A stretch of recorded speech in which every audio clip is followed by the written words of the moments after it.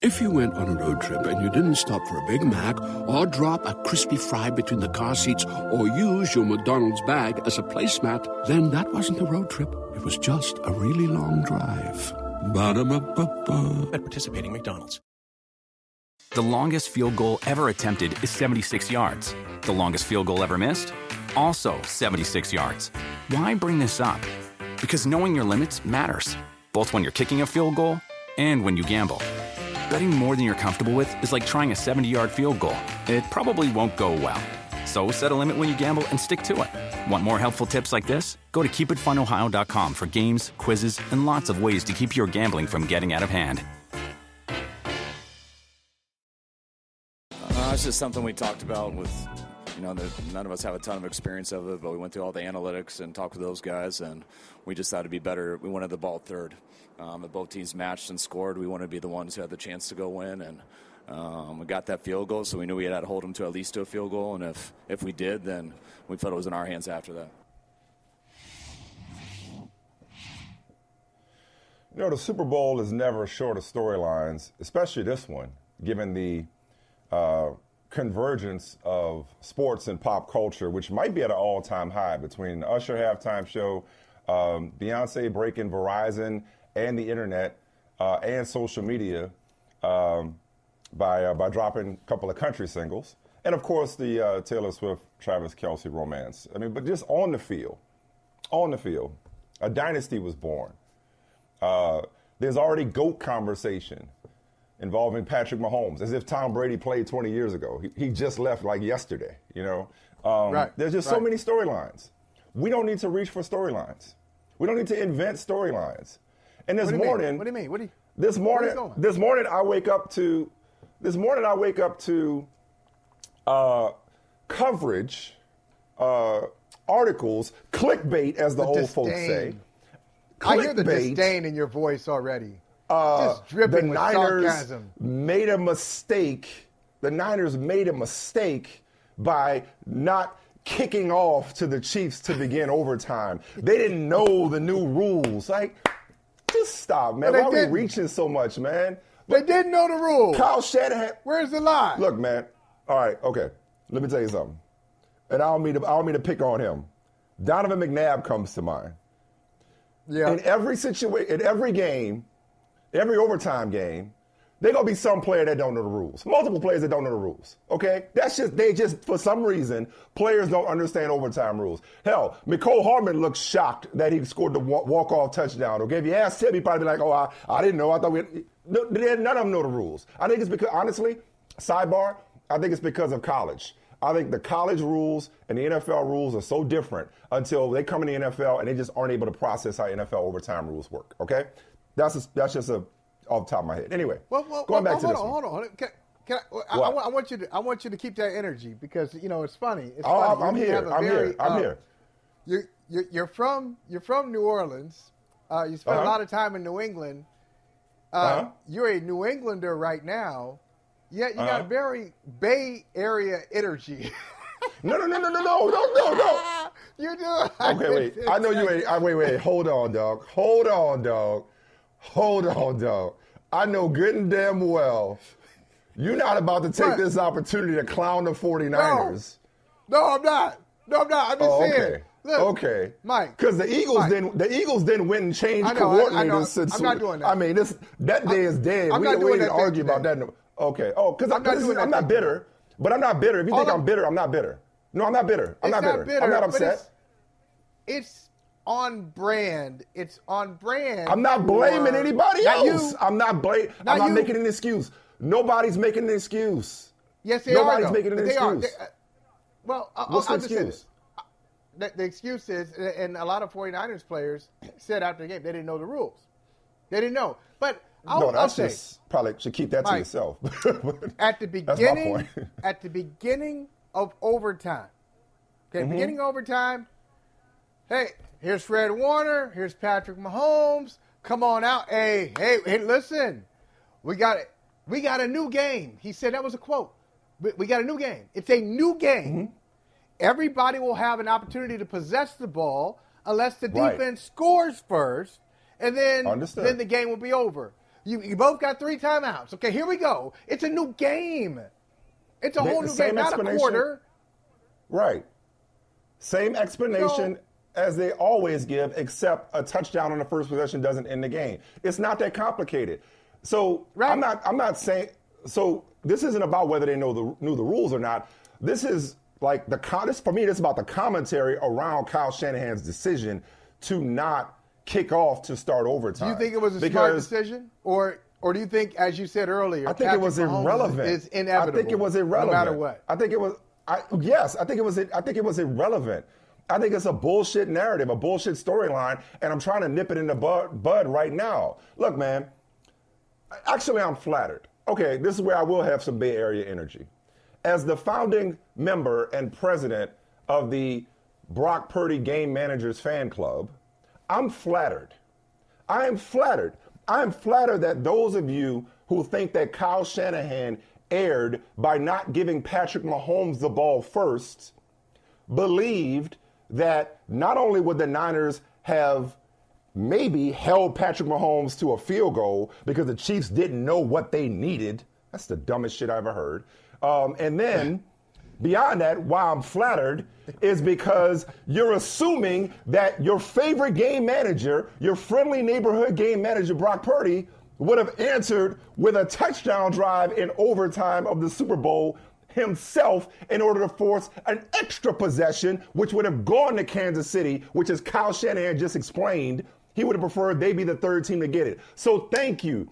Thank you for believing in Kyle and Brock Purdy and believing that he would have answered a Patrick Mahomes opening drive score himself. The bottom line is the 49ers got stopped on the first possession, and they had to kick a field goal. The Chiefs, on the next possession, the Niners had the option to stop them. That's another part of it. Like, blaming it on a decision to receive or defer is ridiculous. The Niners had an option to stop Patrick Mahomes' Chiefs from, you used the word a second ago, thank you, inevitably marching down the field to score the game-winning touchdown. And like, they went for it on 4th and 1 from their own 34 because they knew what they needed. Like, that bothers me so much. It's like you should always be in an aggressive mindset, whether you have the ball first or second. You don't think the Niners were trying to score a touchdown the first time out? And on 4th and 1, guess what? The Niners could have stopped them. That's like the idea of what you need is such a made-up, invented, mindset. It's like, no, the Niners took the ball first because, hey, shout out to Matt Hasselbeck. We want the ball, we're going to score. The Niners took the ball first. We're going to score. Trying to score a touchdown. They did not. Exactly. But they did kick a field goal. They could have stopped the Chiefs. They didn't. Game over. Chiefs win. Drive home safely. Let's talk about the dynasty. Let's not make up another reason. See, Michael, I didn't realize how big your anti-Kyle Shanahan fan club actually was. No, it's not that. I'm not let's there. Let's not make up another reason to criticize Kyle Shanahan. Him blowing 3 double-digit leads in the Super Bowl as either coordinator or head coach is plenty of reason to criticize Kyle Shanahan. I wasn't going there. Preemptively, I'm bringing it up. No. That's plenty of reason to criticize Kyle Shanahan. But receiving the ball to start overtime, what if the Chiefs go down and score a touchdown on the first possession of overtime, and the Niners get stopped on the second possession? Then they're going to say, you should have took the ball first and put the pressure on the Chiefs. Like, I hate it when people pull shit out their ass. Exactly. Trust me, as somebody who pulls shit out his ass all the time, why do people do this? That was not a mistake. This is not a storyline. The Chiefs won. They won it. The Niners didn't lose it. The Chiefs won it because they're the Chiefs. And we can talk more about them after you go ahead and crap on Kyle Shanahan. No. Because I'll tell you, Kyle Shanahan is not on my list. He's not high on my list today. I know you're surprised by that. And man, such an easy... That's low-hanging fruit for somebody. Somebody will take it, not me, not today. The game was great. It was tremendous. One of the best Super Bowls I've ever seen. Top 5. Goes to my top 5. And I know 5, you fill up 5 quickly, but I'm comfortable I'll put both overtime games, which Kyle Shanahan was a part of both of them. But listen, I'm not trying to hate. I'll put both overtime games in my top 5. I agree with you that they'll play both sides of it, whatever fits the argument. It's like the famous Last Dance statement where Michael Jordan says, And I took that personally. Talking about George Karl. So George Karl, for those who don't remember, George Karl went into a restaurant that Jordan was eating at with Ahmad Rashad, probably. NBA on NBC, shout out there. Of course it was Ahmad Rashad. Eating dinner, George Karl, coach of the Seattle Supersonics, doesn't acknowledge Jordan at dinner. And Jordan says, I took that personally. You know, if George Karl had gone up to Michael Jordan at dinner, Jordan would be like, I'm having dinner. And this dude came over and arrogantly interrupted my dinner. And I took that personally. Like, you can't win. You can't win. I will say this, though, Michael. If you were in that situation, if you were Kyle Shanahan, what would you have done? I'll bet you, Coach Michael Smith, would have kicked off to Patrick Mahomes, because that's the thing. Not because it's Patrick Mahomes, I know what I need. That's generally what teams do these days. They'll defer. They'll kick it off. I want to put the defense on the field. I want to get a feel for the overtime. You know, all that chatter. But it's not. But it's not a new game. But it's not a new game. Here's where it's not a new game. It's not a new game insofar as you've already played 60 minutes. You already have a feel for each other. You already have a feel for your team and what your team is doing well, or how regulation just ended. Right, how regulation just ended is a factor. Your personnel is a factor. Their fatigue is a factor. The Niners were dropping like flies. I'm still sick to my stomach over Dre Greenlaw. Not an excuse. Yeah. That's just the freakiest, most unfortunate thing I've seen in a long time. But nonetheless, the decision by Kyle Shanahan is not one of simply, I'm going to defer or kick off to the Chiefs just because that's the way it's typically done at the start of a new game. I'm going to take the ball or kick the ball based on what I know about my team right now. Like, you know, the thing that always bothers me, and this goes back to Dan Campbell, when there was a big, to-do about Dan Campbell and, him eschewing field goals and going for it on fourth down against these very 49ers. And they always talk about trusts. And, you got to trust your kicker or trust your offense. Like, whenever you make a decision, you're trusting somebody. So if you don't bring out the kicker, you're trusting the offense. Take your time. If you go for it on fourth down, it's not that you're not trusting the defense, you're trusting the offense. So in this instance, I know this is something that just bothers all of you because none of you can contemplate the idea of of Brock Purdy as anything more than a jag, as in just a guy. But he was saying, you know what I want to do? I want to go out and I want to dictate. I want to go out and maybe I got another first 15 plays. I want to go out. I want to dictate the start of overtime by scoring the first points, by having the ball first. Because here's the other thing, talking about the idea, again, it's so stupid. You know what you need. You need to score. Guess what? Scoring wins the game. You need to score. So, okay, the Niners, but for a defensive holding call on Kansas City would have been up Schitt's Creek without a paddle because they'd have punted on the first possession overtime and the Chiefs would have only needed a field goal to win. Okay? When you're in overtime, even though it's not sudden death, you still need to score and score touchdowns. You need to score. Field goals are your last resort. And so whether he kicked it off or received it first, he did what he thought was best. He did what he thought was best in that situation. And what was best is to put the ball in Brock Purdy's hands and let him go down for a touchdown, which they almost did. But unfortunately, had to settle for a field goal. And then the best player in the league did what the best player in the league does, and he drove down the field, sure as day, into a game-winning touchdown and into the history books. Like, Patrick Mahomes was gonna Patrick Mahomes. Period. And there's nothing Kyle Shanahan or anybody else at this point in the NFL can do about that. That's the storyline today. Not whether he kicked or received. It is the fact that Patrick Mahomes is unstoppable right now. This team went from having the most drops in the NFL this year to holding a third Lombardi trophy. Michael Holley, please explain that to me. Please explain that to me.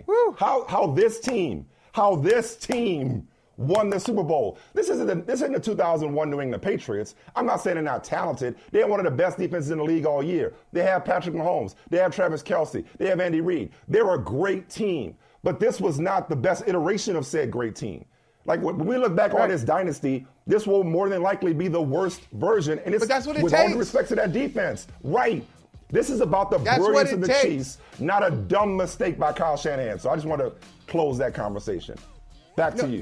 No, you're right. You're right. And I don't think, and it sounds like, and I was being serious when I said Kyle Shanahan is not high on my list of the reasons that the Kansas City Chiefs have their third Lombardi in the last 5 years. The reason Patrick Mahomes has his third Super Bowl MVP in the last 5 years as well. It's not Kyle Shanahan. He is not high on my list, but I'm glad to hear you say that about the Chiefs and how this is not their best team.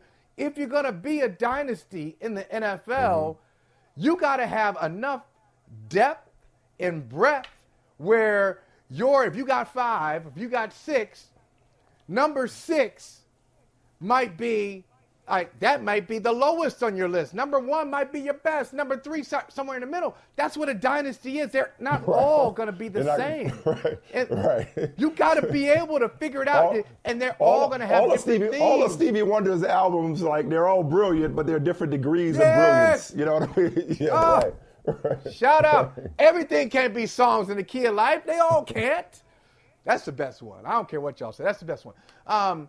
But you know what? They're not the 2003, 2004 Patriots. They're probably I got 2018 Patriots vibes from this team throughout the season. They were underdogs in every significant game. They beat Miami at home. Okay, fine. But they went on the road. They're underdogs to Buffalo. Shouldn't have been. Underdogs to Baltimore. We know now. Shouldn't have been. Underdogs to San Francisco in the Super Bowl. Shouldn't have been. They lose a couple of years ago. Tyreek Hill is out. What are they going to do without Tyreek Hill? Last year, they lost their. They traded Tyreek Hill. Hey, and this is what's crazy to me. This is what's crazy to me. This is why Patrick Mahomes is on that. He owns some other. He's on something else. He owns something else.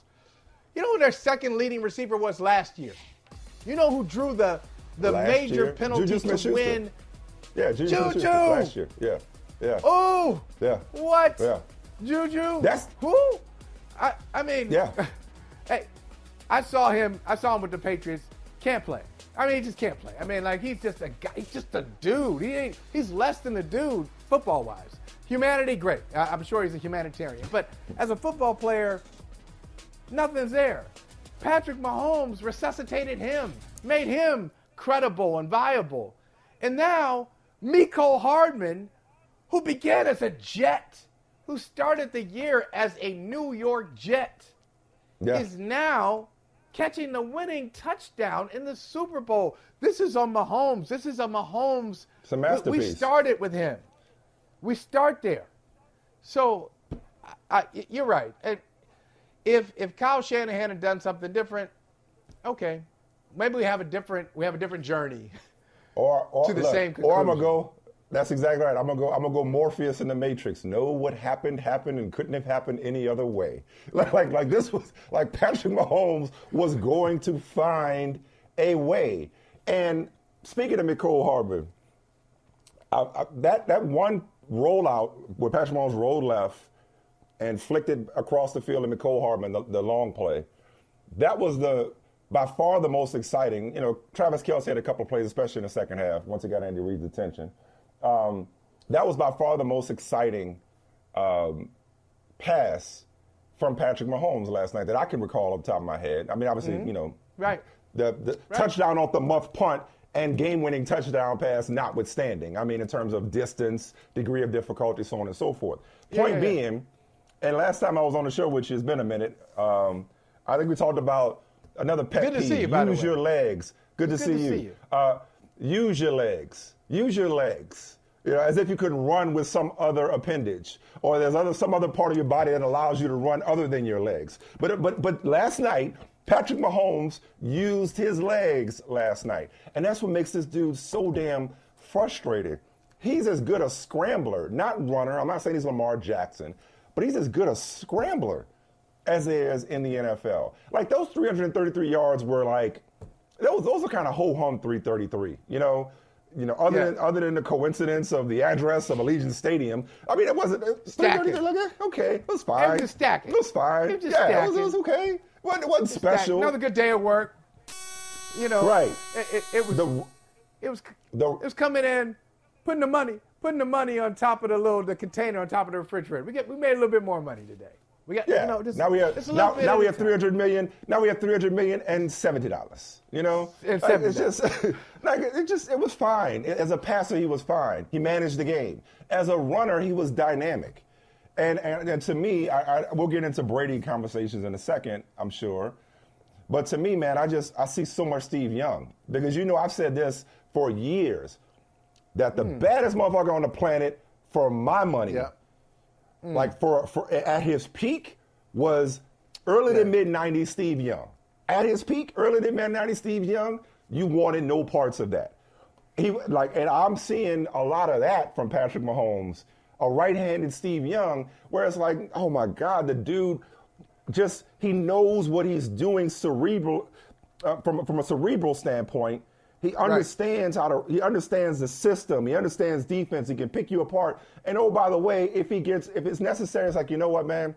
Let me just go grab this first down right quick. I don't even know the last time Patrick Mahomes actually ran. He's jogging half the times. He's scooting. Let me just go slide. Let me get out of bounds right fast. Let me just make a play. Oh, let's break out an RPO and I'll bust off a 22-yarder when I have to. It's just he has so much ability until it's simply unfair to have to deal with this dude. He's got all the tools. He's got all the answers. Got everything in there. He's got a Batman belt worth of utilities. It's incredible what he's able to do when he needs to do it.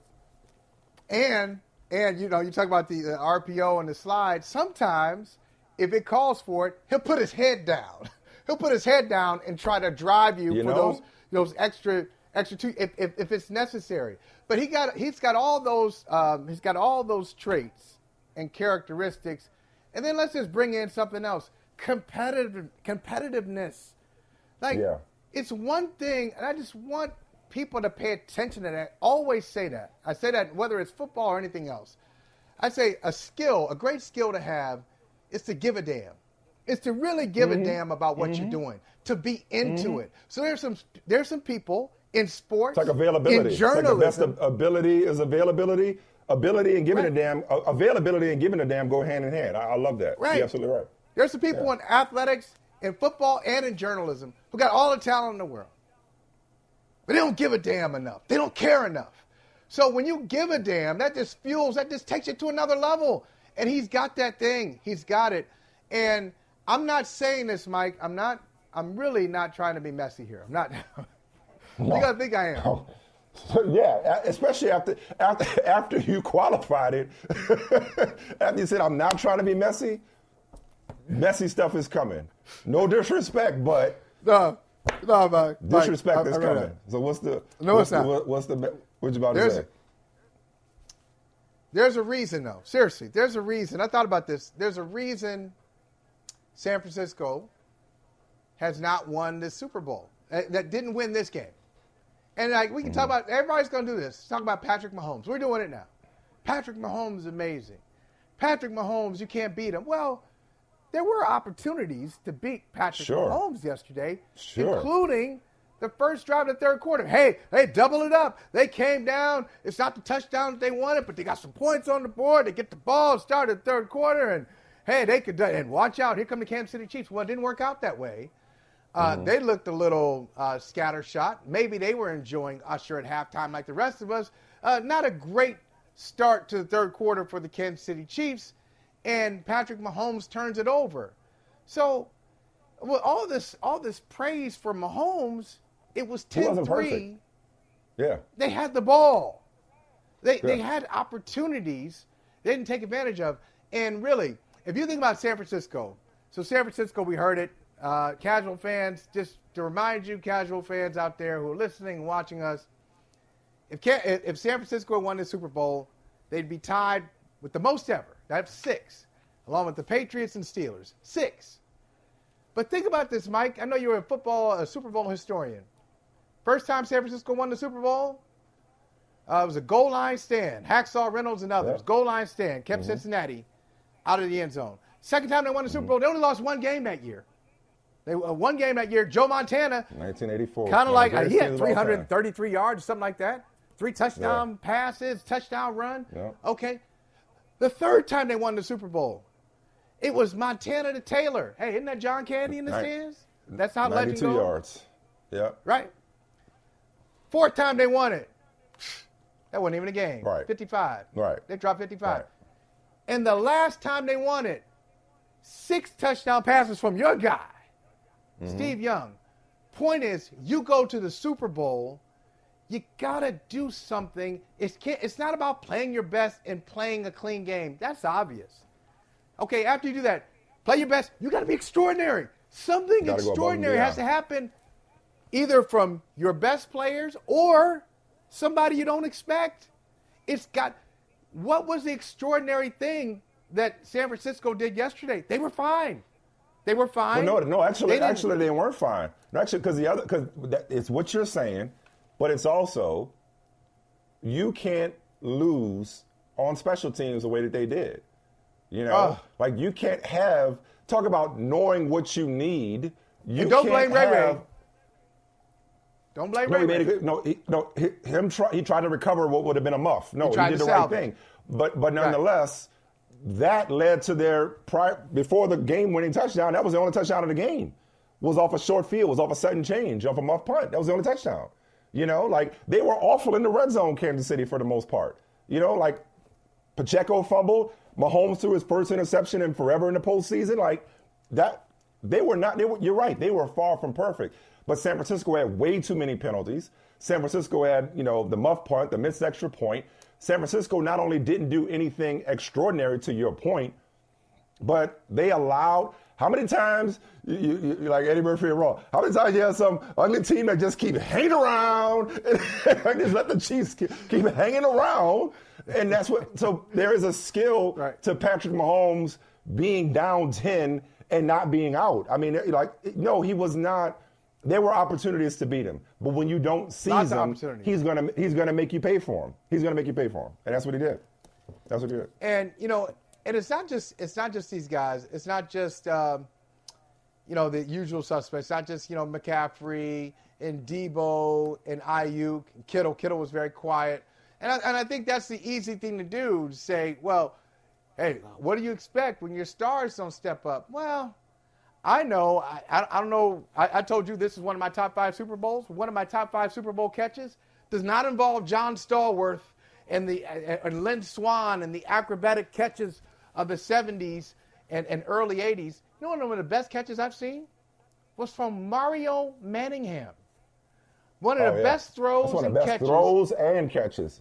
Yes. Eli 100%. Manning to Mario Manningham. Yes. And it was like the ball was divinely guided into the hands of Manningham, who negotiated the sideline. And you're like, who the hell's Mario Manningham? That's the point. Sometimes in the Super Bowl, it's a guy you're like, that was Jawan Jennings. That was Jawan Jennings for a minute. Like Jawan Jennings was having the game of his life for San Francisco. I mean, they needed that. At any critical moment, they needed somebody to make you turn you into a mouth breather. Honestly, man, I'm not. I'll be honest with you. I'm not. This is not an excuse. I know what you said about San Francisco and their fans, which, for the record, I'm not one of. I've told y'all, I'm not a fan of any team. I know. I root for stories, and I root against Michael Holley. That's what I root for. I appreciate that. I root for stories, and I root against Michael Holley. There's a lot of love here. So this was about, this Niners thing for me was way more about the Eagles than it was about the 49ers. This Brock Purdy thing is about people who don't know shit about football talking about football. That's why I'm on this Brock Purdy thing. So, but Michael has pointed out that those of us who are invested in the 49ers tend to find all sorts of reasons, explanations, or, excuses for why things don't go the 49ers' way. This is not one of those times. But Dre Greenlaw, losing Dre Greenlaw, the way that they lost Dre Greenlaw, I'm not saying, look, we've already talked about Mahomes is inevitable. So this isn't a reprise of, if Purdy's elbow hadn't exploded thanks to Hassan Reddick, which, again, Kyle Shanahan decided to block him with, I believe, a backup tight end, not even George Kittle. If that doesn't happen, then the Niners win the NFC Championship last year. That's not what this is. But Dre Greenlaw might have been on his way. The way he was playing, he might have been on his way to doing what you're describing or what you're saying that the Niners needed more of. He might have been on his way. He might have been on his way to that.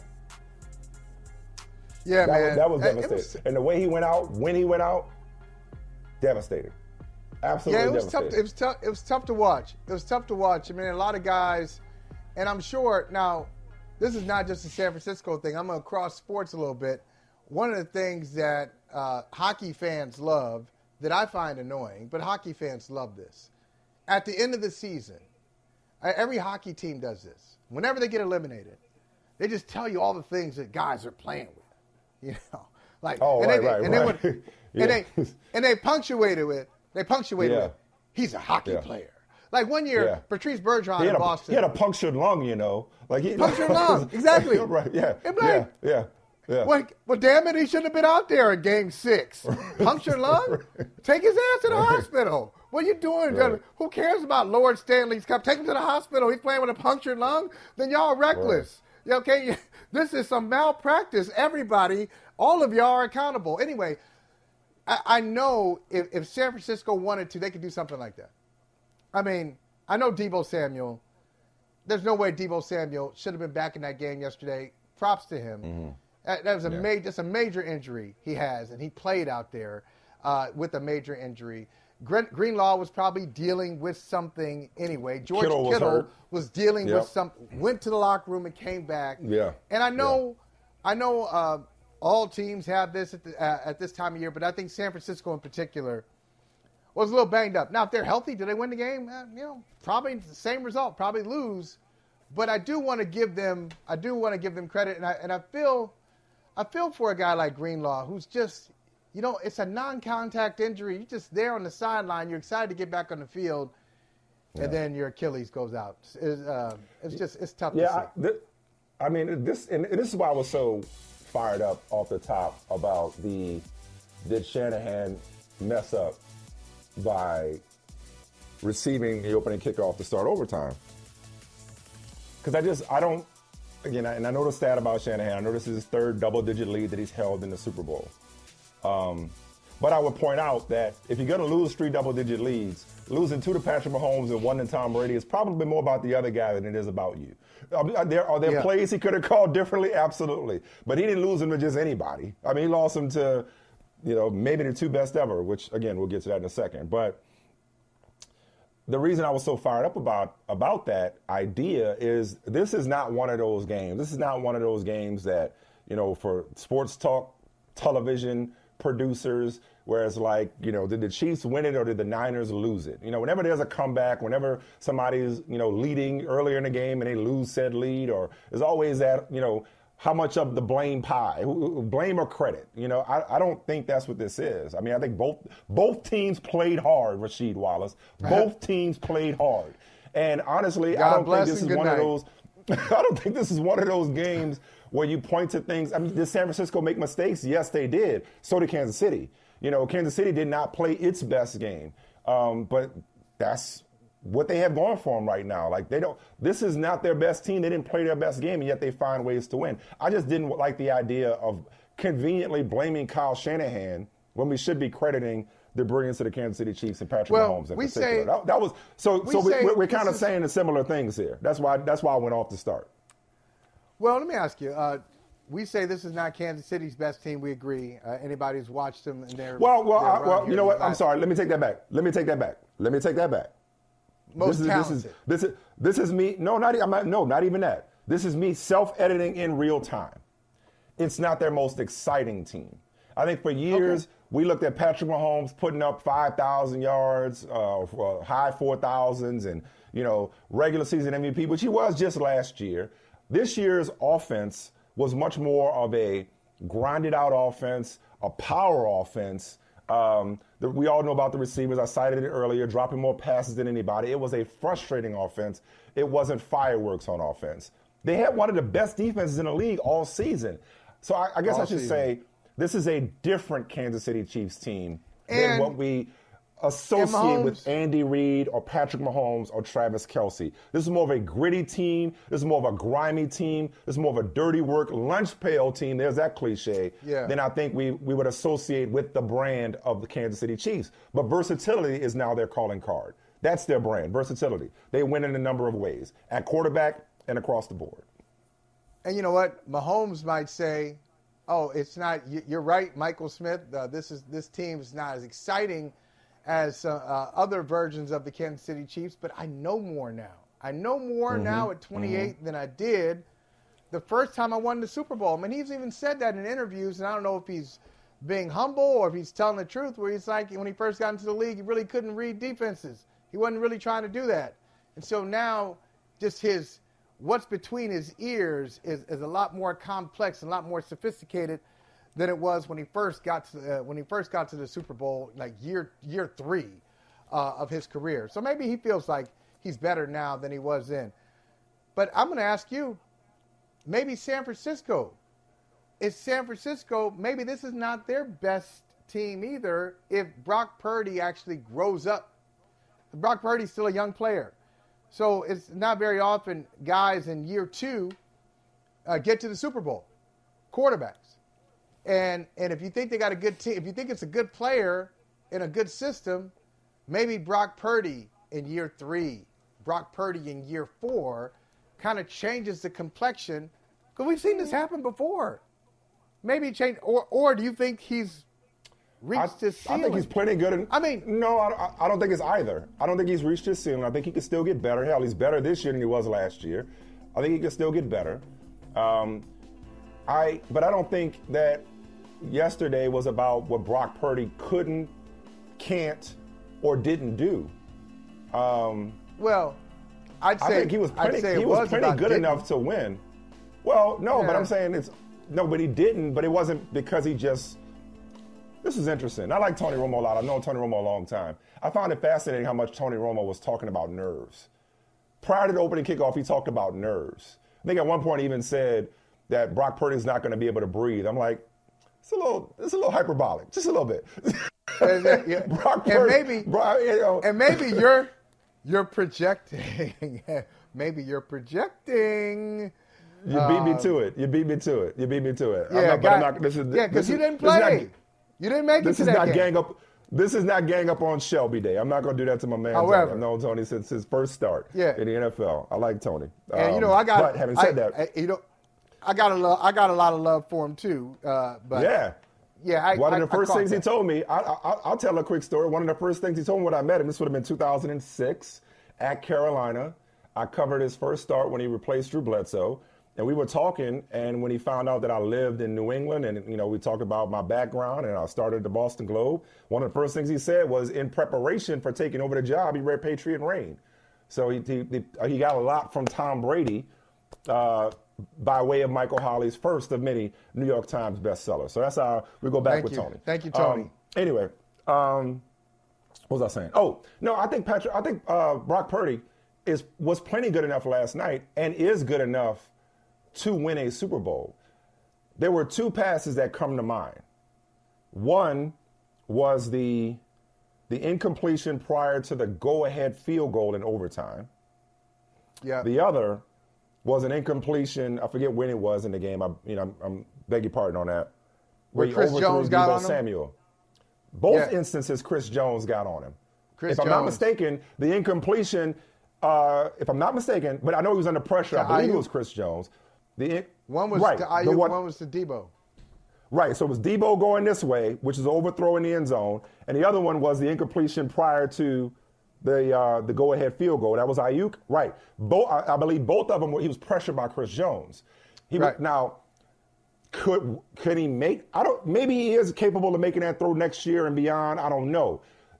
Difficult throw with Chris Jones bearing down on you to be accurate in those situations. So Chris again, Jones not making was excuses. A monster. It was. Thank you. Was a That's monster what I'm saying. Yesterday. Hats off to Chris Jones, more so than it's about. And hats off to Steve Spagnuolo. We haven't said his name this entire show so far. Hats off to the Kansas City Chiefs elite defense, more so than it is about what Brock Purdy is or is not at this point in his career. It's interesting. You know what? I hope I'm wrong on this. Just an observation I've had throughout the playoffs, throughout the season. And I brought it up before, kind of like being a little sarcastic, but I think there's something there. I think there's something there between Kyle Shanahan and Steve Wilks. And I think one of the changes San Francisco will make, I hope I'm wrong, I think they're going to go in a different direction. I think they're going to go in a different direction with Steve Wilks. It's just, it's not a personality thing. Because Steve Wilks, you ever talk to Steve Wilks? I mean, people like rave about Steve Wilks, the dude. Sure, the players love him. They love the guy. Yeah. I think it's a philosophical thing. I think when it comes down to it, and I think it would be best for Wilks and best for Kyle Shanahan, because I know, and I know you do too, like I know when I'm working with people or if I work for someone, I know when they don't trust me. They don't have to say anything. I know I'm very instinctive. I pick it up. I know I can tell you who trusts me and who doesn't, people I work with. And I don't think Kyle Shanahan trusts Steve Wilks. Like, there are many times throughout the season, like, I'm serious, he was about to take the fall in that first half of Detroit. Kyle Shanahan put that on Steve Wilks. He put it on. Yeah. And yesterday, he called that timeout, and he's like kind of talking into, like, he's, covering his mouth. And Romo got this one right. He was like, yeah, he didn't like what Steve Wilks was doing there. Wilks is going to bring on pressure. Kyle didn't want it. I just feel like they're not really on the same page philosophically when it comes to their defense. DeMeco Ryans had something different. Robert Saleh had something different. And Steve Wilks and Kyle Shanahan, I wouldn't be surprised if they make some kind of personnel change. I'm just... Well, I too hope you're wrong for Steve Wilks' sake, at least from a professional reputation standpoint. I mean, if it's as dysfunctional as you're describing, and I don't doubt your instincts, if it's as dysfunctional as you're describing, then it might be best for Steve Wilks to move on, to go be great somewhere else, as we like to say around here. I see what you're seeing, and I agree with it, but I do think it would be emotional, irrational, and convenient to use Steve Wilks as a fall guy for getting to the Super Bowl and holding Patrick Mahomes and the Kansas City Chiefs to 19 real points. I mean, the sudden change, okay, cool. Yeah, they could have stopped them, but I mean, muff punt, short field, one play later, touchdown. Okay, but, that counts against the defense. But blown coverage. 4 field goals. Blown coverage on that blown one. Blown coverage, yeah. From 4 field goals. But it's also players. Yeah. It's players. Yeah. And I think what they won't do, and nor should they to an extent, because they have one of the best personnel departments in the league, hands down, but they won't look at the players and whether or not the right players were in the game or the right players on the roster even. It'll always be were the right players in the right position. Not even whether the right players executed. It'll be whether the right players were in the right position. But I agree with you. If somebody is going to take the blame, which I don't think anybody deserves blame for being on the wrong side of Patrick Mahomes in this instance, it will be Steve Wilks. You're right. That dynamic is legit. But this is what greats do. This is what greats do. Great players get other people fired. Great players leave other organizations in disarray. Great players leave other organizations searching for answers where there really are none. And the answer is simply, you just have the misfortune of being born in the time of Achilles. So, but going back to storylines, Patrick Mahomes, I think I said it in passing earlier. It's like we act like Tom Brady played in another era, actually, technically, the first Tom Brady played in another era. That variant, the first Tom Brady variant played in another era, or played in a different style or system, and you could tell that when you juxtapose his first 6-year stats with Patrick Mahomes' first 6-year stats. Having said that, though, this conversation feels very premature when it comes to the path to the greatest of all time that Patrick Mahomes is on, and the reason I say it's premature is not because Patrick Mahomes is not on that level in terms of his ability or his deliverability or his dependability. It's premature because 7 is a long way away. Like, Brady and Mahomes are making this thing seem so easy. So it's like, yo, you know how hard it is for him to, like, Patrick Mahomes right now has to double his career and then some to get to 7 rings. Now, I'm not a rings guy, but after the aforementioned 28-3, I said that Tom Brady unified the belt. I remember I said he unified the belt because I was one of those people who, for the longest time, as a matter of fact, I'll go so far as to say I started it. I'll go so far as to say I was the first person to say it. That Brady was the greatest quarterback, but the greatest performer at the position was Aaron Rodgers, okay? After 28-3, I stopped saying that shit because there was no distinguishing and there was no distinction between Brady's results and his play. And I thought that did a disservice to Brady to act as though he just was like fortunate to be winning all these games. When you actually watch Brady, nobody played the position better than Tom Brady. Aaron Rodgers may have a stronger arm than Tom Brady, not by much. Aaron Rodgers at his peak may have been more mobile, or may still be more mobile than Tom Brady. Certainly Patrick Mahomes is, but nobody played the position better than Tom Brady. So it would take a lot, not just 8 rings, not just 7 rings, even though one of them came at Mahomes' expense, not just 7 rings. It would take a lot for me to ever put Mahomes or anybody else unseen or unborn at this point ahead of Tom Brady because Brady checked every single box. Every single box that you need from a quarterback, Brady checked it, okay? There was no, I mean, he wasn't mobile. He wasn't a runner. But he's doing it too, other than not being a runner. Other than not being a runner, well, no, Mahomes is. I guess the only but thing I'm saying he has a long way to go. Longevity. He has a long way to go. It's the only box he hasn't checked. So that's why I say he's LeBron to Brady's Jordan. People have compared Mahomes to Jordan. I don't think he's Jordan. I think he's more LeBron. Here's what I mean by that. Jordan, to me, I said he's the GOAT. And now I said it. He's most people's GOAT. He's my GOAT. I'm not giving it to anybody else. I told you, like, LeBron, for me, I didn't care if he won 6 or 7 rings. Now he's the all-time leading scorer. I said I'm not putting LeBron ahead of Michael Jordan. Now, by the way, sidebar.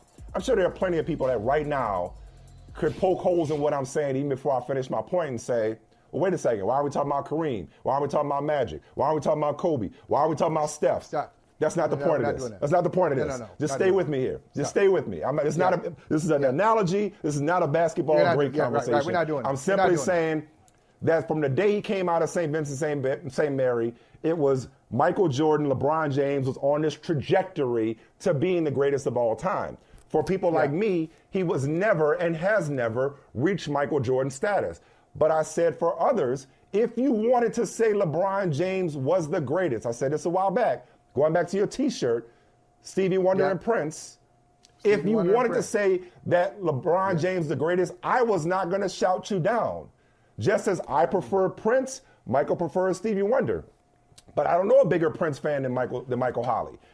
Stevie Wonder hung the moon and the stars, as far as I'm concerned, okay? So there's that. Stay with me here. I could see a world in which Patrick Mahomes wins 4 or 5, maybe even 6, falls short of 7, and there's still a case to be made for some that he is the GOAT. Some will, like, that's to me, that's the trajectory that he's on.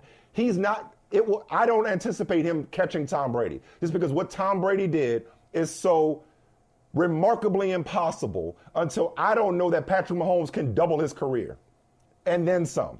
That's just that because the bar is that high. Just for similar reasons, LeBron James probably was never going to reach Michael Jordan status in people like my eyes because we weren't going to let him do it. You follow what I'm saying, Michael? So I feel I do. Like Patrick Mahomes is on track to not only approach Tom Brady in the GOAT conversation, but he is on track to just make the conversation obsolete. Does that make sense? And I agree with you. And the thing is, I like the way you said track. He's on track. The Patriots win the Super Bowl, and they win it again in 2003, and they win it again in 2004. So if you're in a different time, you say, we want to do what they did. So they won it in 3 and 4 years. We won in 3 and 5 years. They're doing exactly the same things. Patrick Mahomes is on the path. He's on the path, and he's right on target, unlike anybody I've seen pace. since. On pace. Yeah. But, okay, there's something different has to happen, and you don't know what that's going to be. It's like the Patriots were in Super Bowls that Tom Brady lost. Yeah. So it's not there like, was a huge gap. Patrick Mahomes, he's going to come back. Yeah, they had a 10-year gap. Between 2004 and then they won it in 2004 and they won it again in 2014. And crazy things happened. They nearly went undefeated one year and lost the Super Bowl. 4 years later, they're the better team. Right. They lose again in 2011. They lose a conference championship game where they're at home. Tom Brady was a unanimous MVP. They were 14-2. They lose in the divisional round. Sorry. Yeah, no, but after the 18-1 season, he tears his ACL, misses the season. Exactly. The point is, we take this thing for You're granted. Right. We take this for granted. It's so hard. Has to happen. It's hard. It's difficult. And it's hard. A lot's got to go your way. A lot of moves need to be made. A lot of other teams need to continue to fall short. We talk about Mahomes as Thanos and being inevitable, but it's nah, man. Joe Burrow ain't just conceding the AFC. Josh Allen, we could talk all we want about how Josh Allen can't do this and Lamar Jackson can't do this. I prefer to say they haven't done this.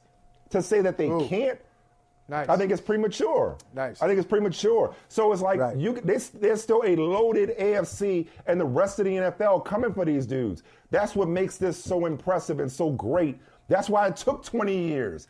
Because it wasn't that long ago when the Chiefs had a chance to repeat and Tom Brady denied them. It took 20 years for somebody to go back to back. This shit is hard. And to talk about Patrick Mahomes within the context of he's on track to catch Brady, that track is long. This ain't the 100-meter dash. This is the 1,600. This is the marathon, not a sprint. Yeah. This is going to take a long time and a lot of good fortune for him to catch Brady in terms of accolades and accomplishments.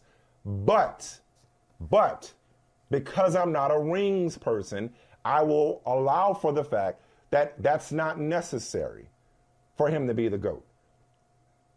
I don't think you can in good conscience proclaim Patrick Mahomes as the greatest now. You could put him in your top 5. You put him in top 3. That's fine. But I don't think you can say he's the greatest now because, as I mentioned, Brady checks all the boxes beyond just rings. It's not a rings thing. This is a performance, production, and results thing. But there's going to come a point, whether he gets to 7 or not, where people can make a legitimate argument for Patrick Mahomes to be the greatest. Yeah, and it'll be sooner rather than later. He's getting closer and closer. It'll be sooner rather than later. He's getting very close to having that conversation. But I will say, and I think we got to point out, we put that chart back up where it's the first 6 years of their careers, Patrick Mahomes versus Tom Brady, and it's 3 rings apiece and 0 MVPs. That's the key stat. 0 MVPs. Right. He wasn't playing like that. Right. He wasn't that different. guy. Right. Yeah. And so that's what I was referencing. Different era, different style of play, different scheme. Yeah. This is where Mahomes has an advantage. Mahomes has an advantage in that now he's playing the way he's playing now is the way he's playing now in the Super Bowl. Is the way that Brady Tom played Brady early. played in the beginning of his career. Correct. And the way Mahomes played at the beginning of his career is the way Brady played at the end of his career. Brady played at the end. Yes. My man put up 505 in a Super Bowl we talked about that. Right. Yeah, lose a Super Bowl, you throw 500-plus yards. So here's the Magic Johnson aspect of it. Here's the magic, because if Brady's Jordan, he didn't go 6 for 6 or 7 for 7, as it were. Brady lost 3. And all three of them could have gone the other way just as easy as his first three could have gone the other way. Or, I mean, the ones he won. I mean, he came back from down 10 against Seattle, which at the time was the greatest comeback until he won up himself down 28-3. So I'm saying, like, he's in that Mahomes is in that rare air. But, like, let's not be such I might as well be the warden in the jail for prisoners of the moment, okay? Like, I'm big on, you always got to stop me from being a prisoner of the moment on this here program. Right. I'm saying let's not be such prisoners of the moment that we forget about a guy and his greatness. And not to say anybody's forgetting about it, I'm probably exaggerating, but like Brady just left. Like Mahomes got a long way to go before he's approaching GOAT status. And he may not get there. That's the reality of the situation. Here's the other thing. You know, you got a long way to go in football. You know what? You know what's hard? You know, winning a Super Bowl is hard. So is a playing until you're 45. Oh, in a marriage. Yeah. Marriage is hard. So, in the if you want to follow, you're the explorer, and you're the historian. You're following what the Patriots did. Well, when it got to be around year 16, year 17 of that marriage, and I'm talking about Belichick and Brady. Oh, there was some friction there. They weren't sleeping in the same bedroom anymore. Oh, that marriage. As a matter of fact, they weren't staying in the same house anymore. No, I'm talking about like Brady, Belichick, and so we're like, oh, this is great. You got Reed and Mahomes, just like Brady, Belichick. Well, Brady, Belichick, they ran into some friction, and they couldn't stand each other after a while. So, but do they avoid that? Do they avoid the egos? But does Andy even stay? But first of all, I thought you meant his actual marriage. I thought you meant his actual marriage, which is also a thing. That's also a thing. I'm not wishing any struggles, but like that's life. Life be lifing. But and Andy's coming back. He's coming back for next year. How long does Andy continue to coach? As he continues to climb the ladder of greatest coaches of all time himself. How do you deal with that club? How long? How do they reinvent themselves? How long does Travis Kelce keep playing? Because the Patriots, like. Maybe the better NBA comp for Brady is Tim Duncan. When you talk about longevity, you talk about how they continue to reinvent around Tom Brady. So Brady not only played different styles, but did it with different coordinators, did it with different supporting casts. Exactly. Yep. Different supporting casts. So Tim Duncan. Different eras, all of that. Like, so are the Chiefs capable of reinventing themselves? So far, so good, because we just talked about it. This team was more of a smash mouth, physical defense, running football team. But what happens when Travis Kelce decides to be Mr. Taylor Swift and a full-time podcaster? Like, what happens when he does leave? Like, what does it look like then? I think Brett Veach is a fantastic general manager. The Hunt family's been a great ownership group. We'll see how long Andy Reid stays around. We'll see who his successor is and how that works out. Because, the 49ers, I was about to say the Cowboys, but not so much. That was Landry. The 49ers are kind of the blueprint in that regard. The 49er way, as they were able to go from Walsh to Seifert, they had some hiccups, but for the most part, they were able to maintain this consistent competitiveness, through different coaches. Mariucci came and kind of, brought it back to prominence and what have you. That's hard to do. I mean, they didn't win Super Bowls throughout that whole time, but nonetheless, it's like we haven't seen the Patriots. We saw them post Brady. We haven't seen them post Belichick. We didn't have to see a Brady without a Belichick in New England. We saw what he did with Bowles in Tampa. We have not seen a Mahomes absent an Andy Reid. Not saying he can't overcome that. Not saying he can't overcome Travis Kelce walking away winning if he does. It's just that we haven't seen it yet. It's really great. I mean, you think about, I was going to say egos will bring you down to whether it's your favorite football team or favorite musical group. Usually that's what gets in the way. Everything is going well. Everything is going smoothly. Somebody wants a different role. Somebody wants more money. Somebody is just tired of, it's like the Scottie Pippen disease as well. Listen, hey, why am I always on the other side of the ampersand? It's Mahomes and, why isn't it me and Mahomes? Just because, fool.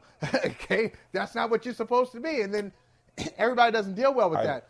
That might have been Chris Duncan Jones' last game. We just talked about how great Chris Jones. That might have been his last game as a Kansas City Chief. Yeah, he said, "Bring me back." For example. He said last night, "Bring me back," and yeah, they should bring him back. But that Duncan thing, They should, but will they? Yeah. Duncan comes in with David Robinson. He raises up Ginobili and Parker, and then at the end he raises up Kawhi Leonard. Yeah. Okay, that's like a little slice of NBA history right there, and that's what it takes. Yeah. If Patrick Mahomes is going to get there and get to 6 or 7 or 8, he's going to be a one-man historian himself. Yeah, I remember playing with these. I remember playing with Tyreek Hill and Travis Kelce. Right. And now maybe it's is it Rasheed Rice or Rasheed Rice and Noah else. Gray or somebody? Yeah. Right. Speaking of music, let's roll some. I need some water. We got to talk about halftime. And pop stars. Yes, we do. Pop stars that were in the building. And I want to hear about Vegas. Oh, we had a Don't good tell me time. what happens in Vegas stayed in Vegas. I want to know how, I need You might not think that a few simple words can make you crave McDonald's breakfast sandwiches. But if you listen closely to the sound of me saying McGriddles, McMuffin, you might be wrong. Ba-da-ba-ba-ba. The longest field goal ever attempted is 76 yards. The longest field goal ever missed? Also 76 yards. Why bring this up? Because knowing your limits matters, both when you're kicking a field goal and when you gamble. Betting more than you're comfortable with is like trying a 70-yard field goal. It probably won't go well. So set a limit when you gamble and stick to it. Want more helpful tips like this? Go to keepitfunohio.com for games, quizzes, and lots of ways to keep your gambling from getting out of hand. Spectrum One is a big deal. You get Spectrum Internet with the most reliable internet speeds, free advanced Wi-Fi for enhanced security and privacy, and a free Spectrum Mobile Unlimited line with nationwide 5G included, all while saving big. For the big speed, big reliability, and big savings you want, get Spectrum One. Just $49.99 a month for 12 months. Visit spectrum.com/big deal for full details. Offer subject to change. Valid for qualified residential customers only. Service not available in all areas. Restrictions apply. Hear the highlights. I need to hear the highlights. Some of it did. We brought up two of our favorite artists, maybe our two favorite artists, alongside Bob Marley and James Brown. Well, anyway, we talked about Stevie Wonder and Prince earlier. I think you would agree that the best halftime show was, is, and forever will be Prince in Miami, Super Bowl 41. Up there. It's up there. What's above it? There's so many what's up there? What's up there with it? To me, it's Prince and everybody else. We can talk about everybody else, but it's tough to rank them. I mean, it's tough to rank. Oh no, it's not. How about it's Prince and everybody else? how about MJ? How about MJ? MJ. It's Prince and everybody else. Beyonce was great. A lot of people have had awesome halftime shows. How about the one we were at? And everybody else in Los Angeles. The one we were at, with Kendrick we sat Lamar and Dre, right and next to each other. Mary J. That was like being at the club. That was awesome. To me, last night was shoulder to shoulder with that one. Usher's performance last night was very reminiscent and felt on par. Didn't see it coming. With I didn't Dre, see that coming. Eminem. Really? Nope. Why not? Because I'm gonna say it. Okay, wait. I'm gonna say this, and I may even. You're not an Usher guy. You're not an Usher guy. I mean, I was just like, okay, Usher. I'm not like, I don't go crazy over Usher. I've never seen Usher live. Okay, I've that's never gone out of that's my something way. we got to fix. So neither one of us have seen his residency in Vegas, which or that's not just in Vegas. I know he's performed all over, but apparently his shows are incredible. So incredible, in fact, I'm not going to tell you how much because I just, I won't put my business out there. I got this American Express notification because this is you getting old.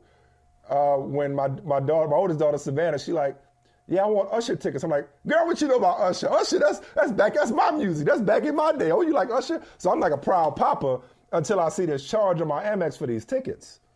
So my daughter apparently will be able to say that she has seen Usher in person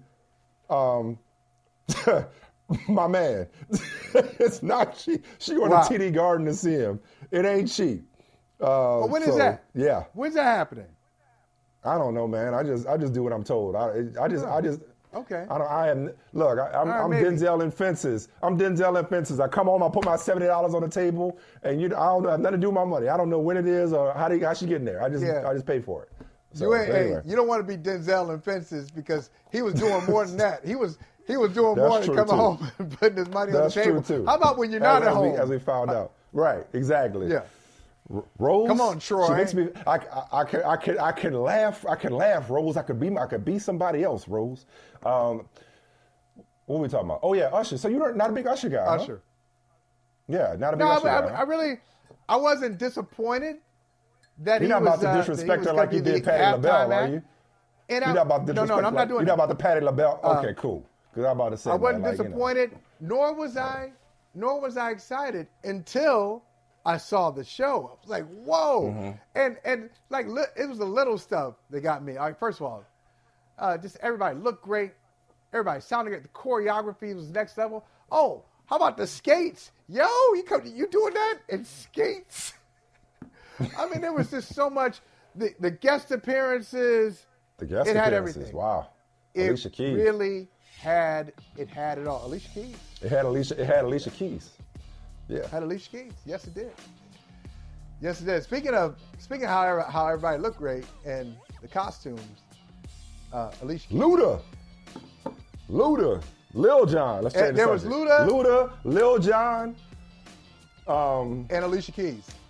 Yeah, Alicia Keys. Her. I mean, like it was outstanding on so many levels. I knew he would deliver. I knew he would put on a fantastic show. I was excited to see him. I was excited for him. Like, this was such a lifetime achievement performance. Because what, to me, it's like, if you're an Usher fan, you really enjoyed it. I think even if you're not an Usher fan, you could objectively appreciate the halftime show. But if you're somebody who grew up, and again, this is where our 10-year gap comes in, because I could say that I grew up with and on Usher in some respects. Like, I went to high school in the mid to late 90s, you know what I'm saying? And so, I mean, it's just like, dude been doing it for a long time. And last night was about just like, yo, my man got hits. My man got a catalog. My man has been putting in work and has managed to remain relevant, decades into his career. And I love the, like, yo, in case you forgot, I put y'all on to the A. I love that at the end where he gave, it's like, nah, man, I'm going to take my flowers. I put y'all on to Atlanta. And so but watching and just all the collaborations he's done, whether it was with Alicia Keys or Lil Jon or Ludacris, like, wow, this dude, he has made songs that, like, he's been the soundtrack to the last, and from an R&B standpoint, he's been the soundtrack to the last several decades of black culture in many respects. So, well, that's saying a lot. Now, the soundtrack. No, not the. He's been on the soundtrack. He's been on it. Remember back in the day, you used to go get the Above the Rim soundtrack? He had 3-4 tracks on the soundtrack to Black America in the last several decades. Right. Like, he is the culture. And I think we saw that last night. So I'm not saying it was necessarily better than the Dr. Dre show. It was different and on the same level. Like, I enjoyed it as much as I enjoyed the Dre, Snoop, 50 Cent, Eminem, Kendrick Lamar show in LA. They haven't had a lot of misses. They haven't had a lot of misses with the halftime shows. And is it a coincidence that these games and the halftime shows, I mean, think about the last 3 years. And the games have been great. Like, this year's game was great. Do you remember the Super Bowl used to suck? Oh, yeah. Regularly? AFC used to every go in there year? And get out of here. Oh, it was so AFC anticlimactic. would go in just to be warm bodies. Warm bodies. Whether it was against the Washington football team, the streak, like consecutive years in the NFC, whether it was the Giants, the Washington football team, or the 49ers, people used to run roughshod over the Cowboys, even against the Bills, like, after that one, Scott Norwood game. Excuse me. Other than that, the Super Bowl used to be so boring in terms of just the games themselves. Yeah, the games the last 3 years have been great. In the last 3 years, you've had Usher, Rihanna, and you had the one we talked about in L.A. the superstar show out halftime show in L.A. Was the game really good yesterday, or was the ending exciting? No, the game was great because I'm glad we had this kind of game, because generally, most people, not a surprise to anybody, most people watch the Super Bowl at the end of the year, and these are people who aren't watching during the regular season. So if your idea is to get more fans, I want to give them a realistic experience. It's not realistic to have, Eagles, Patriots 40-33. Even last year, was it 35-30? I don't know what the final score was, but it was a high-scoring game, back and forth, Chiefs and Eagles. The reality is, sometimes this is you gotta win a football game in the mud sometimes. And I think a casual fan, if you're gonna come to this sport, I want you to know that sometimes this is how games are won, and this is exciting too. This is just as exciting as the 50-47 kind of no defense type of game. So yeah, it was a great game. Yeah, a lot of big plays. And defense can be fun. Defense is fun. But why did you, going back to Usher just for a second, why did you say it feels like 6 months ago? What did you mean by that? Oh, it's just like, because so much happened in the game after halftime. Right. Wait a minute. Right. At the end of that game, I was like, we did see this. That happened tonight. It's kind of like the Justin Timberlake, Janet Jackson, which, by the way, was a great halftime show. Everybody remembers it for the fashion. I had my head down writing too at the time. I did too. Everybody talks about the what you call it, the fashion, not fashion faux pas. They had a word, the phrase for it that they assigned to it. Wardrobe malfunction. Wardrobe malfunction. Thank you, Gary. Wardrobe malfunction. Wardrobe malfunction. And that was a great one too. Wouldn't I be writing? Wouldn't I have my hand You and me both are like this. When Janet Jackson. Before social media. It's before social media. Has a 2003, 2004. If you missed it, you missed it. We were in the press box. You know what? We didn't know. But to your point, don't say no. I feel like that was the story of my life at that time. Okay, that's fine. That was the story of my life at that time. Leave it there. We didn't drool enough about Alicia Keys. Don't go get in no more trouble, okay? Don't talk about Janet Jackson no more. No, but it's similar to that, because the second half of Patriots-Panthers, it's like, it was like, who wrote this? Somebody wrote this. It's like being in church and a fight broke out. Like the first half was mad quiet. The second half was like all hell broke loose. This game was similar in that regard. Like, it did feel like that game, halftime was forever ago. Yeah. In that Patriots-Panthers game, no points scored in the first and third quarters. All the points scored in the second and fourth. Just really weird, a weird football game. But so last night there was so much. I forgot about. I didn't forget about it, but it was the halftime show was so far from my mind once we got to overtime, and so was, and I see you put this in your feed. So was the Travis Kelce push or bump on Andy Reid. I was like, this is going to be a major story post-game. Not really. If you went on a road trip and you didn't stop for a Big Mac or drop a crispy fry between the car seats or use your McDonald's bag as a placemat, then that wasn't a road trip. It was just a really long drive. Ba-da-ba-ba-ba. At participating McDonald's. When something happens to your car, you might say,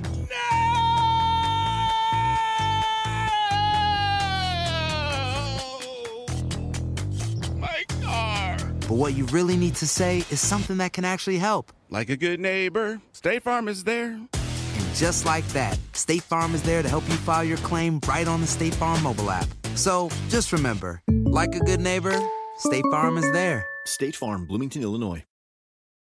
The longest field goal ever attempted is 76 yards. The longest field goal ever missed?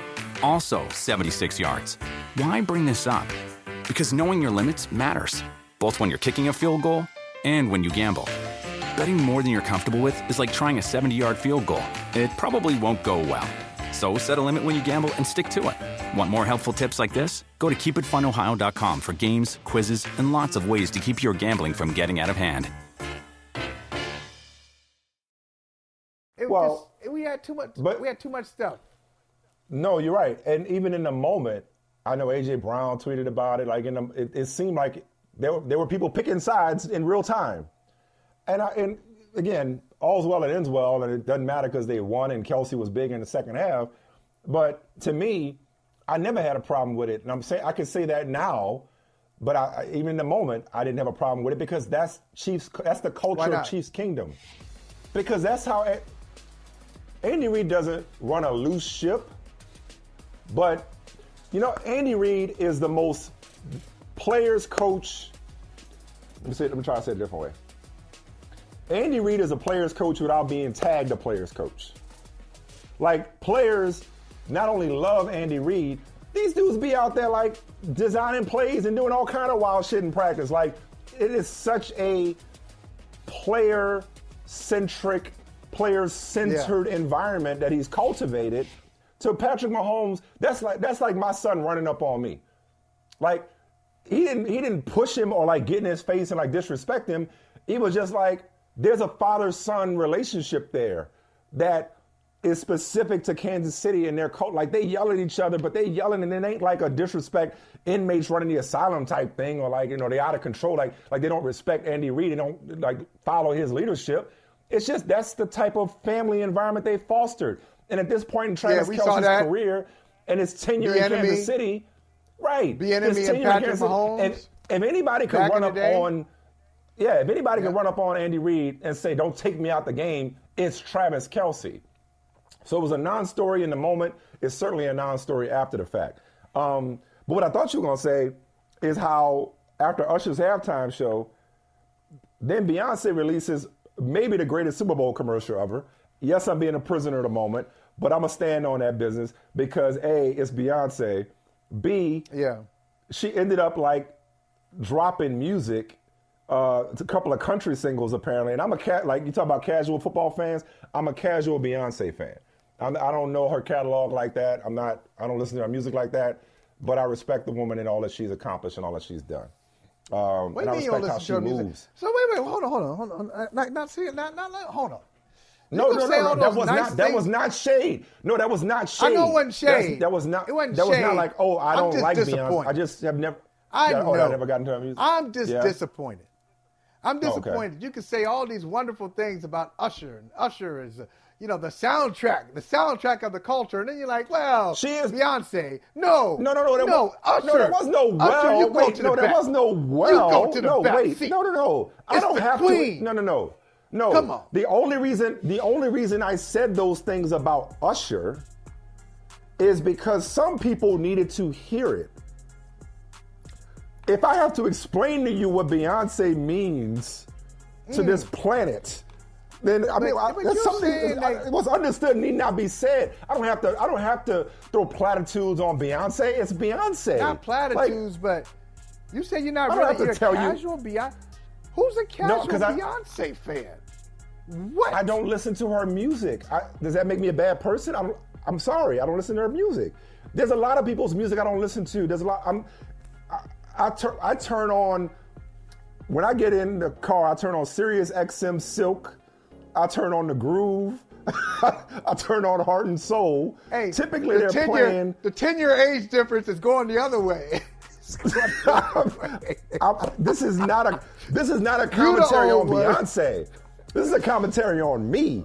This is not about Beyonce. When I say I listen to her music, that's a me problem. That's not a her problem. That's a me problem. Okay, you ain't gonna break my soul with this commentary. You won't break my soul. Oh my God. No, I'm not trying to. But the woman is everything, and that commercial was as fantastic a commercial as I've ever seen. I mean, it was phenomenal. But not only that, but she was like, "Oh, wait, drop the music from space," and now everybody's talking about our country singles. And I'm just trying to catch up in real time. Act 2, Act 3. Whatever. All I know is she is as brilliant a businesswoman as she is an artist. And so, with all due respect to Usher's halftime show, icon. With all due respect to Usher's halftime show, it's about the 6 months, it felt like it was yesterday's news the moment Beyonce came out with that Verizon commercial and broke Verizon and the internet and social media all at the same time. But don't try to pull me into some shit. Acting like I'm not trying to pull you in. I'm like Travis Kelce with the fade. Like, hey man, don't throw me to them wolves. don't act like I'm out here like disrespecting Beyonce. No way, no how. That's not what I'm doing. Not at all. Please. Yeah. Please. All right. You ain't got to tell me about Beyonce.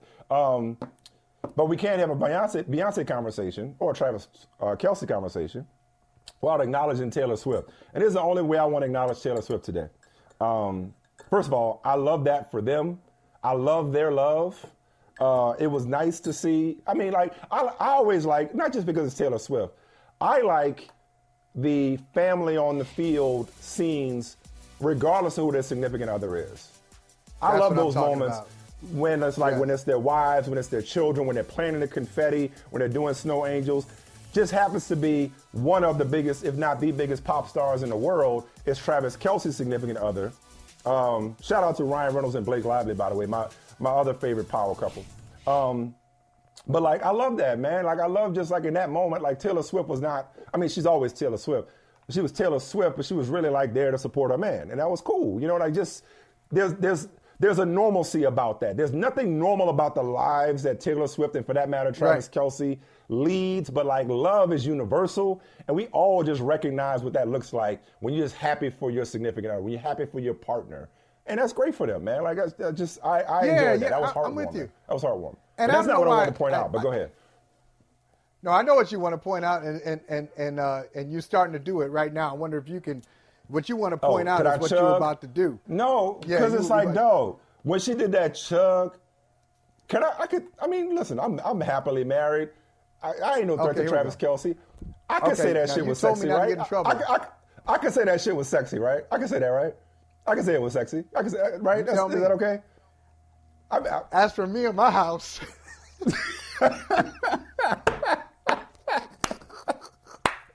You go ahead. It was, though. You go ahead, bro. You go ahead. Chugged that beer. That works for you? When she chugged that beer, I was like, Travis. I was like, way to go, man. Way to go. You have truly, we already knew he outkicked this coverage, but I'm like, Travis, you got you a real one. No, because there's something, just generally speaking, and I know I speak for a lot of fellas out there, there's just something about a woman that can be just one of the guys from time to time. That she is all woman, but sometimes just one of the guys. And like just somebody, and I don't mean one of the guys. I don't necessarily mean to ascribe certain fun to one gender or another. I just mean somebody who could just be chill and just relax. You could have fun with. Who could chug a beer and just be regular. Like there's something about her. I don't know nothing about Taylor Swift. I don't listen to her music either. Again, that's a me problem. I'm saying I don't know all things Taylor Swift. I'm not a Swiftie. But she just strikes me as like just regular. I'm like, well, that's cool. It's just cool to see somebody that's like, even though they're the biggest star in the world, they're just like me and you. Like that's and they are just like us. They just got more money and more fame, and in many cases more ability. They're human beings. They put their legs on or their pants on one leg at a time. We say the same thing about athletes all the time. But we don't trip off of athletes. They just like us. They just run faster. They just bigger and stronger. But that was just awesome. She put it down like she was Taylor. Domino. Let's go. Like she's done that before. I was like, that was sexy. Okay, the normal part. It's the normalcy that stands out to me too. And I don't know why I had this thought earlier today. I was like, so when Travis Kelce's phone is around, he can't just hang out with the fellas. He can't just leave his phone there. That's like the most valuable phone in Missouri. That's the most valuable phone in the Midwest because, everybody's going to be like, yo, we got Taylor Swift's number in there. He can just go, like, you can't, that thing's got to be locked. It's got to be secured at all times. Right. Right. Somebody's trying to get that phone. Can't have Face ID. Don't have Face ID. Somebody put that in front of you while you sleep. Next thing you know, can't have Face ID. That's right. You got to have a passcode. Right. A very strong but the normal green part of line it is, passcode. Yeah. Right. Michael, you want to talk about, you said you got a real one with the chug. Okay, that's great. Okay, that's sexy. But I'll tell you what's really sexy to me. I know she had a private jet. I know it's Taylor Swift. You're in Tokyo? You mean to tell me you're in Tokyo? You're working. You're doing your own thing. You're a superstar. You're in Tokyo. Right. And you went from Tokyo to Las Vegas for me to see what I was going to do in the Super Bowl. Oh, listen. I will drop to whatever you want. If you think the drop to one knee thing is antiquated, that doesn't really, that's not, okay, fine. You want me to, whatever you want me to say. If you want to propose to me, that's fine too. The answer is yes. The answer is yes. She has braved the elements. She has braved the elements. I'm gonna go color purple on you. I's married now. Okay, I'm married. We are married. Yeah. Thank you so much. That is love. That's a love story right there. It's an amazing story. It's an amazing story. And it was fun. Like I think we've talked about this before, and then in my absence, I know the storyline blew up because, had a lot of different takes and counter takes and this, that, and the other, and think pieces and whatnot about Taylor Swift. But I think I said it before, I'll say it again. I've enjoyed it. I've enjoyed the story. It's good. Even if I didn't get it from the perspective of a super fan, I enjoyed it. It's just it was fun. But watching that chug, I was like, ooh, that's a woman in my own heart right there, man. All right, let me move on before I do get in trouble. You in trouble. It's too late. You haven't heard about the McCrispy yet? Well, then, you probably haven't heard the sweet silence after the first crispy bite either.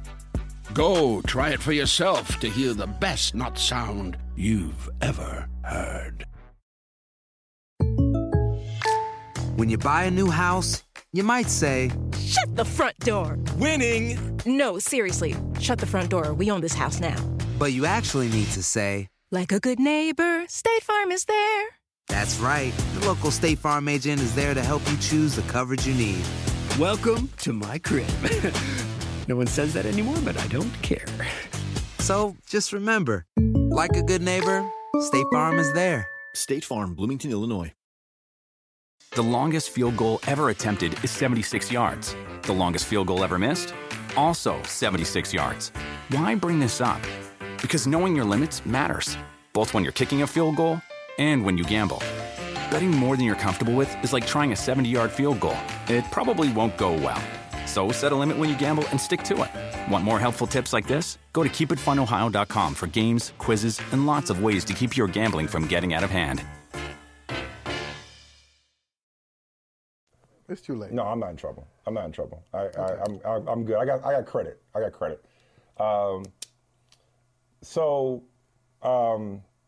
Been off the grid for a couple of weeks. You went to Vegas by yourself. I just want to hear, how was it? Again, I'm coming from a place of, tell me about the show. Tell me about what happened that night. I mean, was there any adventures that you could share? Listen. On the air? All right, first of all. Or did they have this conversation offline? Let me know. No. What'd I miss? No. All right. What did you miss? Before we get to what you missed, you were missed. So we missed you in Vegas. Had tons of people coming up to me asking, hey, is Michael coming out? Where's Michael? Tell him I asked about him. And, I think this is good. And people need to know this. Sometimes if you are that person, if you're saying, hey, how's he doing? And I wanted to reach out, go ahead and reach out. I think people are unsure whether to reach out. I'd say most of the time. You talked about in overtime. I'm going to use a sports analogy. You said in overtime, you need to know what you need to do. What you need to do is score. Okay, let's keep it simple. What you need to do is score. So if you're wondering about somebody, more often than not, go ahead and reach out. They'll appreciate it. And that's what I told people. I said, he'd love to hear from you. Reach out to him. So we did miss you. The show was not quite the same. The show went on, but the show was not quite the same without you. Everybody stepped up. Everybody did a good job. Our crew. I have no doubt. BFA family came through. We saw Brandon and Mike Golick Jr. We saw Liv Moods meeting her for the first time in person. We saw Mike Jones, J.A. Donde, Bomani Jones stopped by, wasn't on camera. Wade. Cam Newton crashed the set. Did he? When I was talking to, he did. He wanted to, and he had a great time. Cam Newton and Natalie are like this, man. They really had a rapport a couple days in a row. Yeah. Oh, man. Kendrick had a great time with Kendrick Bourne and Devin McCourty and Brother Sims stopped by. We haven't seen him in a while. So really, just a lot of folks stepped up and came through. Now, I'm going to tell you on the air about my nightlife. Yeah, that's what happened. That's what I did at night. Really? Man, I was doing like 3 shows sometimes. I didn't do nothing. I hear you. I was just working. I went to Vegas, truly. I went to Vegas to work. Now, I'm going to tell you about the other Michael. So you're telling me nobody got high and came to your hotel room in the middle of the night? That didn't happen? No, that didn't happen. That was a different part of Nevada. That was a different part. That was Tahoe. I didn't have Michael Smith. Have we ever discussed this publicly? Have we ever discussed? I don't know if we discussed. I'm saying this like, wait a second. I don't think this is something we've actually discussed. Have we discussed this publicly? I don't know if we have. We've referenced this. We've referenced Tahoe. And so, I had one edible too many, man. I had one edible. Let's just say I had one edible too many. I was going to say, you may be able to handle your liquor. You certainly can't handle your edibles. No, I'm like, what is this dude? Like, what is this dude going through right now? What is this? That shit. I can't never say you wasn't there for a brother. I can't never say you wasn't there for a brother. Hey, now I'm gonna tell you. I was like Smokey in the chicken coop, man. Just I was tripping. That night, man. Shit. Oh man, Matt Casey be like, y'all want to go to Tahoe again? Nah, I'm good. I'm good on Tahoe. No, we ain't going back there. We're not going back there. No, I'm not going back because I'm afraid of what might happen to me. Hey, I might, wait a minute. Ain't nobody say roll the music. Is that are we in trouble? Are we in trouble? Did I go too far? Was that crossing the line? Did I actually cross the line? Took me 4 years. Cross the line. No. Listen, man. But you keep rolling the music. There's nothing about I'm just kidding. We should probably wrap it up. I was just kidding, Gary. I just thought it was funny. No, you're good though. You're good. Yeah. Because the other thing in Vegas, two other things in Vegas. One, on PFT, Mad Dog was talking to Mike and Chris about how he was, somebody was doing LSD in the 1970s at his prep school. I'm like, okay, all right. All right. He was like, I don't know if I can say this on TV. They were like, yeah, go ahead. So he's talking about that. But let me tell you about the other Michael. This is how I was working so much, man, because I'm committed to the jobs that I do. So I do another show with Michael Felger at night. You know Michael Felger from Boston. So one night I'm doing a Boston TV, and I see I have a different co-host that night. Actually, you might as well go ahead and pause the music. Sorry. It's story time again. All right, go ahead. Sorry. Go ahead, Mike. No, I'll make this quick. We're doing Boston TV. I do Boston TV most nights. Mm-hmm. I see I have a different co-host. I'm like, why do I have a different co-host? What's going on with Felger? Is he sick? Don't you know this fool took the night off to go to the Sphere and see U2? Okay? He ain't tell me about it. I'm like, wait a minute. Oh, you weren't invited. Right. He just took the night off. Yeah. You got it. Yeah. You got it. You really have to be on something else. When you go to Vegas for work and you're like, hey, wait a minute. There's a concert I want to see. I'm going to take a night off and go to a concert. Michael, there's a lot of stuff in Vegas I wanted to see, but I'm going to tell you. Silly me. I thought I'd go to work. it's a good thing I didn't go because I probably would have. Now, you were talking about getting in trouble. I could talk about Alicia Keys or Taylor Swift or anybody all I want, okay? I shudder to think at what the bill would have been from the blackjack table at Aria. So I'm actually, it was a blessing that I was not there. Because you want to know where I'd have been? I'd have been on the blackjack table, man. Only lost a little bit. I did gamble. I got. Oh, so you did play? Oh, you did play. Okay. I mean. Wait, did you gamble or did you? I know you sports bet, but did you gamble? Like, what is your game of choice? What is your game of choice gambling wise? Several. Depends on what mood I'm in. Yeah, because we didn't play blackjack in Tahoe. I'm strictly blackjack. I did in Vegas. Blackjack. That's it. I did in Vegas. All right. Okay, so you didn't just go to sleep. Much, You didn't just go to sleep. Okay. Yeah. I didn't lose that My much. biggest problem. But my biggest problem is I don't know when to get up from the table. Like I told Gary, Vegas ain't got nothing on me. You know, after my year of my bets, I had a Mahomesian year. I didn't mean to say that. A Mahomesian year, my bets, your money. So, of course, I won, my Super Bowl, my bets, and it was just a great year. I don't know if I can have another year like this. It's not quite a dynasty, but... Not quite. You beat me to it. You beat me to it. It's pretty good. All right, man. Well, yeah, we'll wrap it up. All right, this was fun. And I'll see you Wednesday. Oh, hey, yeah. Good. I was going to ask you. Yeah. See you Wednesday? Yeah, no. Yeah, I'll be here Wednesday. Yeah, I'm back in the mix, so all good. All right, bro. Great to see you. Good to see you. That was almost old school BFA. 2 hours out this mug.